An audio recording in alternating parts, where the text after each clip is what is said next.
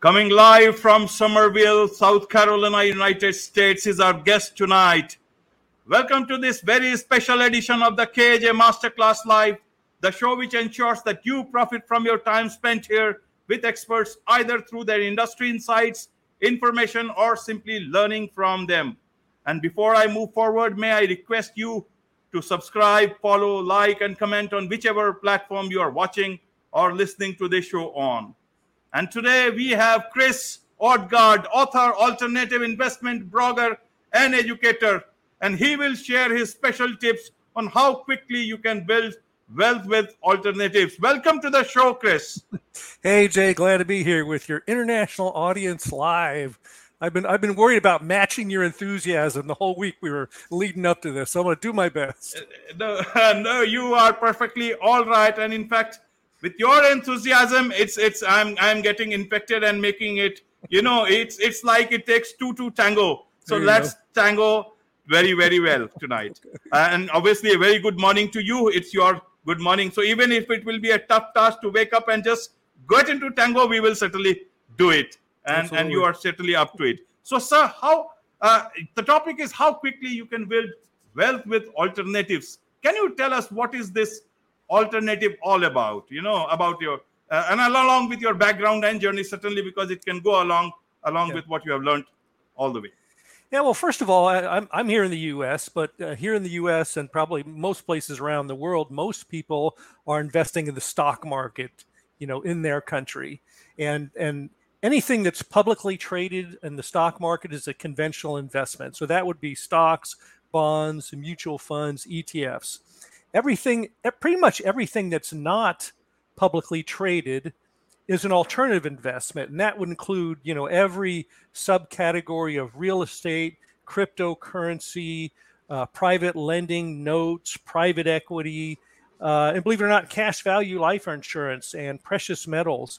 And so most people invest in conventional investments, but the truth is the alternatives are just vastly superior. And if you want to get, to that place, financial freedom, retirement, whatever you're looking for, what I say, where you can make work a choice instead of a necessity, alternatives are really where you want to be.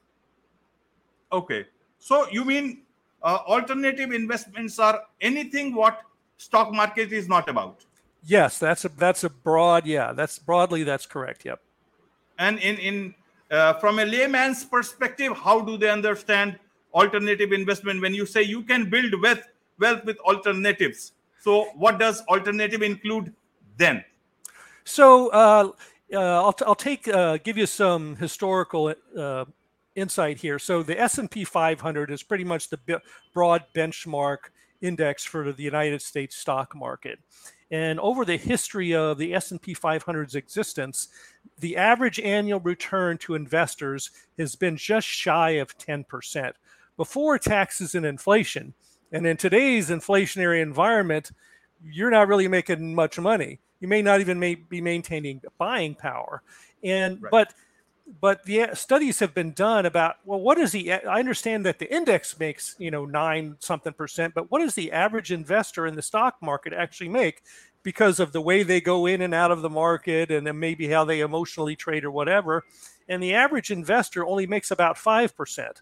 So even in ordinary times with a 5% return, you're not even maintaining your buying power. That's before taxes and inflation.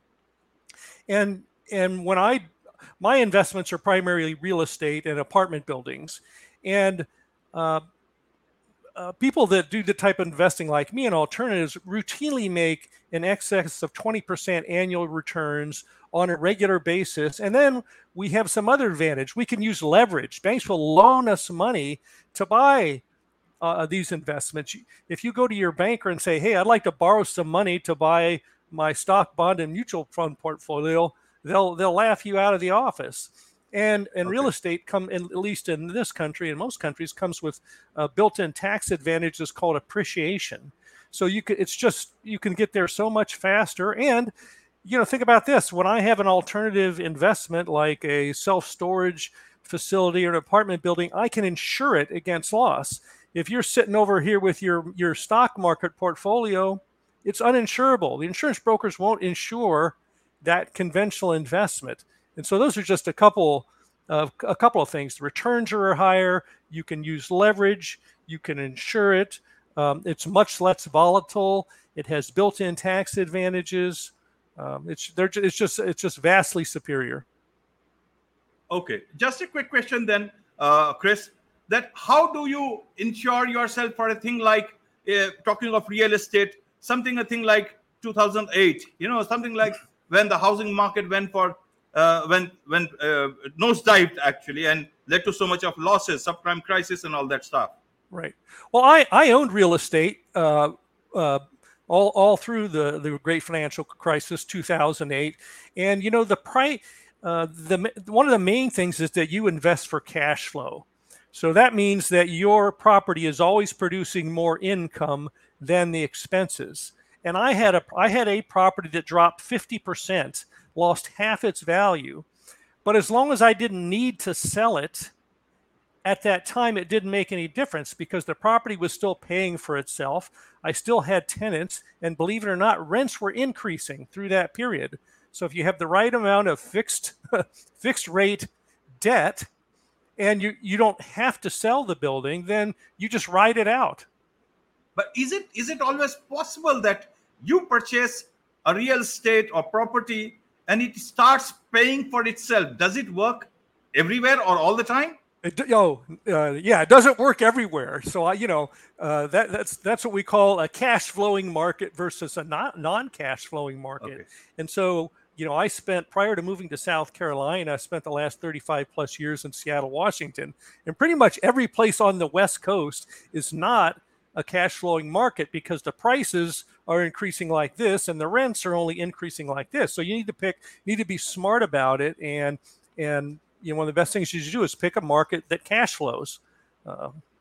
How do you become smart in a market without trying to time the market, sir?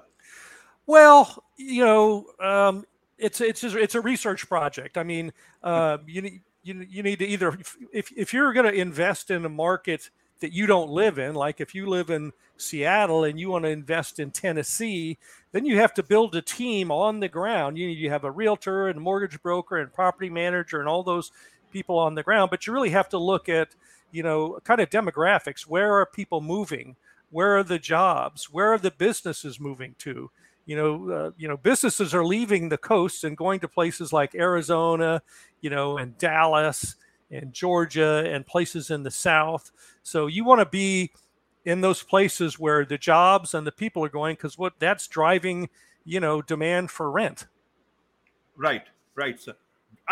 You are a repository of a lot of wisdom, financial wisdom, and I would like to bring out through your background, your journey, Chris. And okay.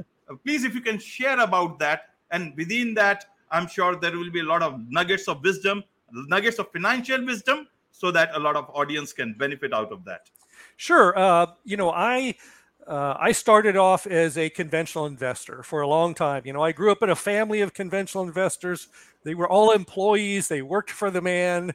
Get the education, get a job with benefits, and work until you're way beyond when you should be working in terms of age. So that's what I did, and it's kind of a mediocre path.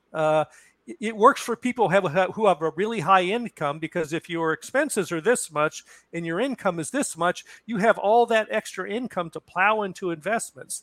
And if you have enough, even investing in the stock market will work for you. But for the rest of us, who only have a little bit left over after we pay our bills, if we're ever going to get there, we have to do it differently. So anyway, I was on that conventional path until about my mid-40s. And then my mid-40s, I had a huge financial illiquidity event where I lost 55% of all of my assets and thousands of dollars a month in cash flow, overnight. And so that was in my mid-40s. And all of a sudden, the mediocre path that I was on was, looking even more perilous. So that's when somebody coincidentally recommended to me a book called Rich Dad, Poor Dad by Robert Kiyosaki. And that's what kind of changed my thinking about money and personal finance and investing. And I started moving into the alternative world very quickly. And And 9 years later, after losing 55% and switching over to alternatives, I had made up that 55%, multiplied it many times over. I quit my job and I never have to work again if I don't want to. And I would have never been able to do that if I had stayed in, 401ks here in the US, Okay. or in mutual funds. You just wouldn't get there with those really poor returns.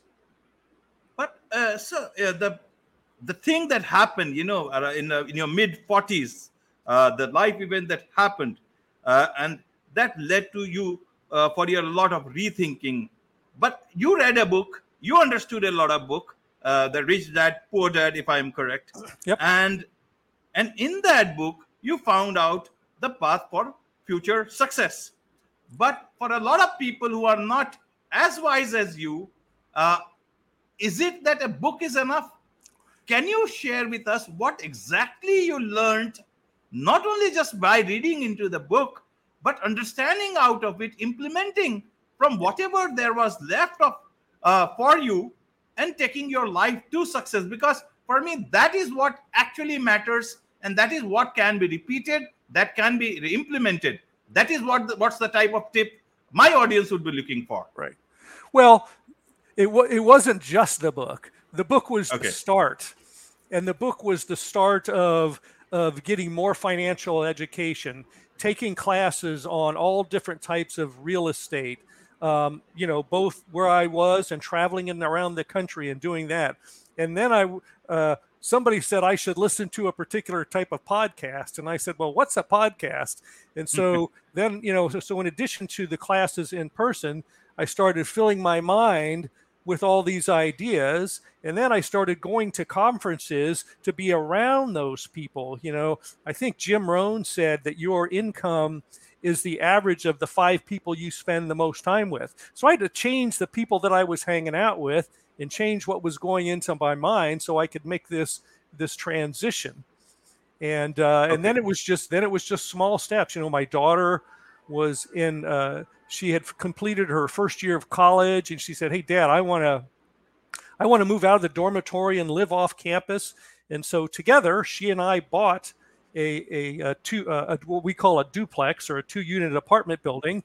And she lived in one side and rented one of the rooms, and we rented the other side. And then that just led to the next property, and all different types of things. But it was the books and the classes and the networking, and then it was the trial and error. Try this, try that. Some of it worked, some of it didn't. And then at some point in time, you narrow down to what really works for you. I mean, there's all kinds of alternative investments, and we all have different skill sets. So you got to find the thing that works for you, which to me today has become apartment syndications. Okay, so 2 learnings basically. In case that never shy away from learning at any stage in life. Oh yeah. And you learn a lot by trial and error. Yep. There is no sure short method. If all I had done was read the book, I mean, there's this saying that's false. Here's the saying: knowledge is power. Knowledge is nothing when it's not connected with action. You can have all the book knowledge in the world, until you connect that with some action, you haven't done anything. So you have to get the education, but then you have to take some steps and do something with it. Right. Why I asked you was that, so today's life, a lot of things are changing so fast that by the time you touch your 40s, the society or the technology starts telling you that if you don't upgrade yourself, you are obsolete. Yep. And that is actually, as they say, that life actually begins at 40.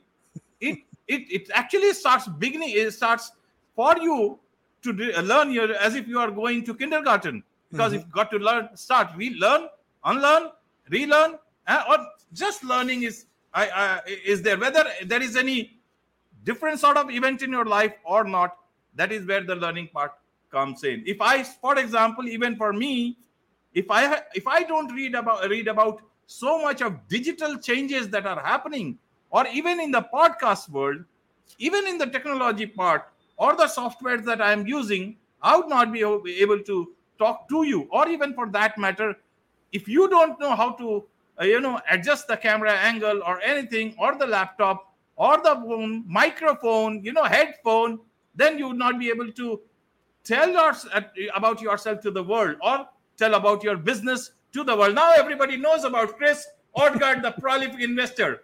Without learning, it would not exist. Right. Yeah, there's I read a lot of books on technology and the changes, and one of the books, the author said that technology is doubling every 18 months, and so I really get it's not old people, it's old mentality. The person that says, I don't need to learn that, I'm not going to learn that, I don't have to use the internet or an ATM machine or whatever. Well, if you're not, things are changing so fast. If you're not continually learning and keeping up, one day that the things you're holding on to won't even exist anymore, and you won't be able to function, because all the stuff that you said, I'm just going to keep doing it the old way will be gone. So yeah, even not even talking about investing, but if you're not continually learning, you're falling behind really quickly. And so you really have to have a love of continual learning, I think, to be successful at, in life in general, much less all this other stuff. Right. That's the point I actually wanted to discuss through, going into your life journey, Chris. And that's a lot of important things have come out. Now, getting back to, hardcore alternative investment thing, you started seeing everybody talking about conventional investment, and then you moved on to alternatives. Why did that happen? Didn't you find comfort in actually knowing or doing things that you saw succeeded so well earlier on? Yeah. I think this is a personality trait of mine, is that it's what I call childlike curiosity. When kids are young, everything is new and brand new and it's exciting. And as we get older, we kind of lose that and we get comfortable, and then we don't like change anymore, right? That's another one. Not only the learning, but you have to embrace change. So, and I have a couple of examples. I'm the guy that votes for the underdog and roots for. So new things are I find them exciting, and I just move in that direction. And a lot of conventional investors who have their money tied up in one of these, employer-sponsored plans, like in the U.S., it would be the 401k. And those plans are pretty much, maintained with the employer, and you can only use them to invest in conventional investments. And so through the networking that I was doing back then, a friend of mine, I had this problem. I said, I got this money here, but I can't use it. I can't move it out until I'm, 59 and a half, or until I leave the company. And he said, you need to ask your company if you can do an in-service transfer. And I said, what's an in-service transfer? And he says, well, that's where the company will let you take some of your money and move it outside to an outside plan, and then you can invest it in alternatives, real estate, whatever you want. And I kind of just blew it off a little bit, because at this time I had been working at this particular company for decades, and I had never heard this before. And this is one of those other things. Sounds too good to be true, so it must be too good to be true. Well, I said, well, what if it is true? And so sure enough, I checked and found out that, yes, the company would let me take all their matching contributions and move them out. And that was a 6-figure number. And that helped me jumpstart my way into alternative investments. But most people would say, I've never heard of that. Sounds too good to be true. Must be illegal, immoral, or unethical, right? So you have to do the continual learning, and you have to embrace change. So are you afraid of the stock market? See, in the last 15 years or so, the stock market has rocketed everywhere. Even in India, we've got more than 50,000, on the Sensex and on the NSE. It's jumped so much. So don't you ever think that you have lost out on these returns, rather than, or actually, are you afraid of the stock market? What? I'll answer that question by telling you where my money is. 1% of my money is in the stock market. 99% of it is in alternative. So yeah, I don't. In the U.S., the majority of stock market trading is done by computers, something called high frequency trading. So and it's a manipulated market.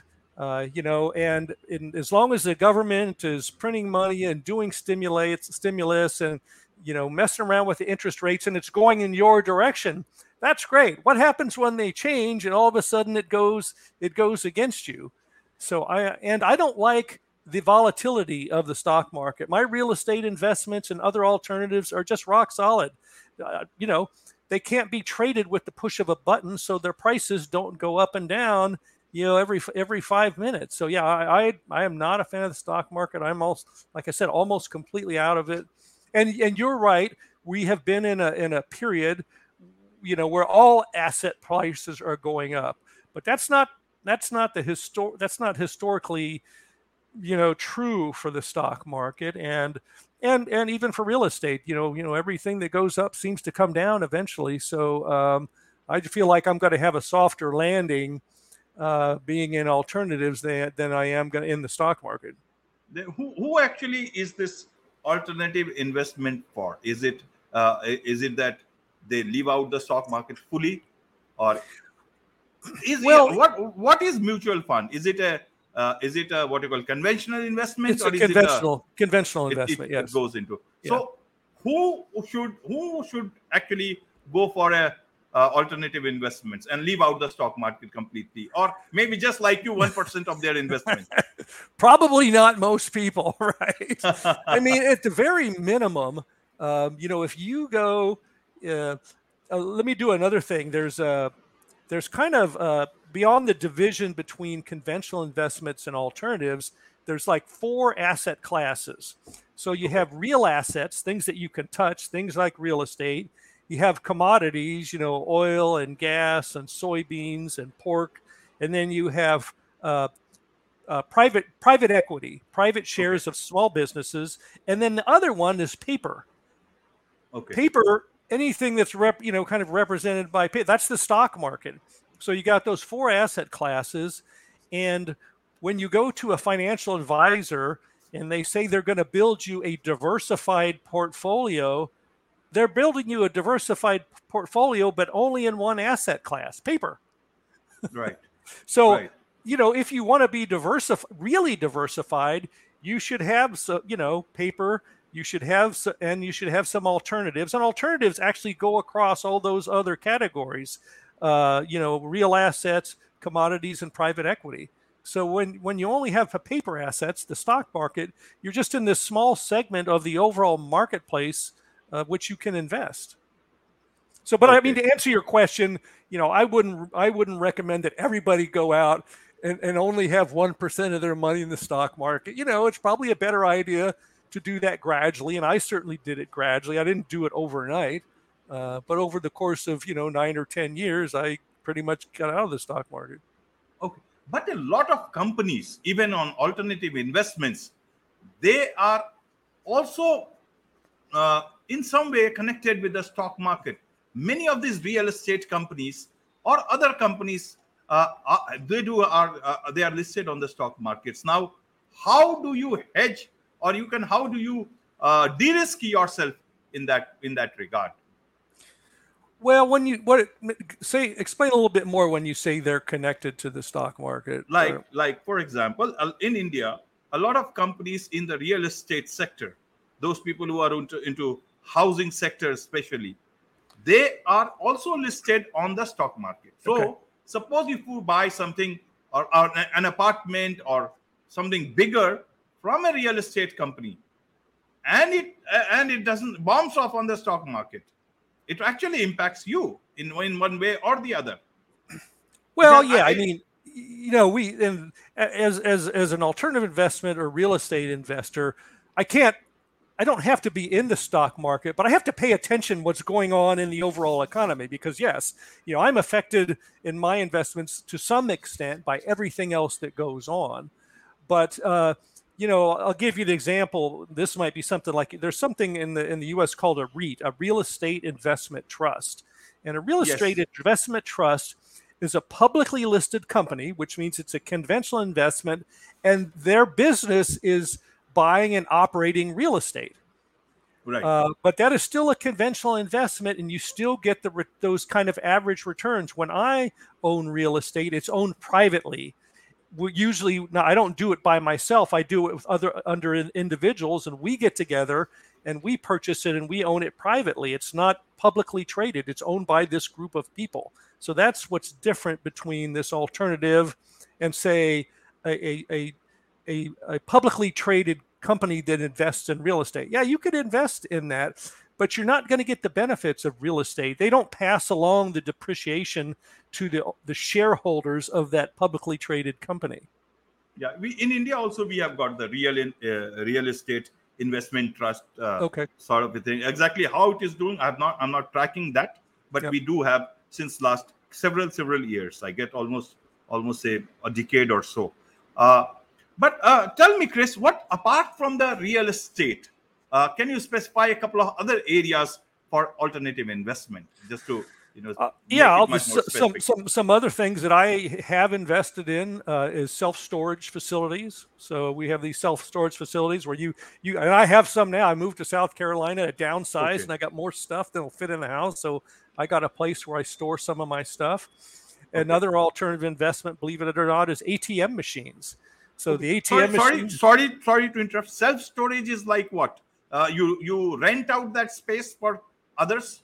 No, you rent it out. Well, yeah, you would buy a building, and it would have 150 lockers in it of various sizes. Some of them big enough to put a car in. Some of them, more like room size or closet size. And then people pay you a certain amount of money every month because they don't have a room in their house to, put all their stuff. So that's a self-storage facility. So that's an alternative investment in real estate. Okay. Another thing is ATM machines. So you can. I own in ATM machines all over the country with other people, and we get paid based on the number of transactions that happen in those ATM machines. Oh, is it linked to the transactions, not about the renting? Yeah, no, we actually own the machine. So in the ATM space, you have like three different players: the person that owns the machine, the person that owns the land where the machine sits, and then the people that maintain and insure and fill that thing up with money. So I'm on the side of the ownership. I own those machines, and then you negotiate a lease with the guy at the convenience store because you're going to set it on a 4 square foot spot, and then you got to hire the people to come in and unless you want to do it yourself, but that sounds like too much work for me. So yeah, those are great ideas. In fact, India now there is a lot of talk about data processing, data storage facilities, and a lot of companies are also putting money, bigger companies, but even for smaller players or individual players who have got some spare space or land, they can build up into. Because in India, we are talking about data localization, that the government wants companies to focus on keeping Indian data of Indian people in India itself.